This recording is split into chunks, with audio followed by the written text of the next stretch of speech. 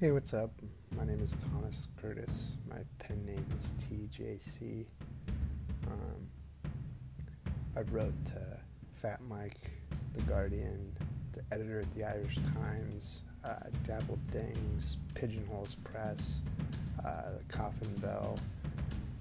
There was other underground journals. I think Pigeonholes Press was actually probably the only one that ever cut me a check, I think. And I think it was for 75 cents or some shit. But anyway, I've been writing my whole life.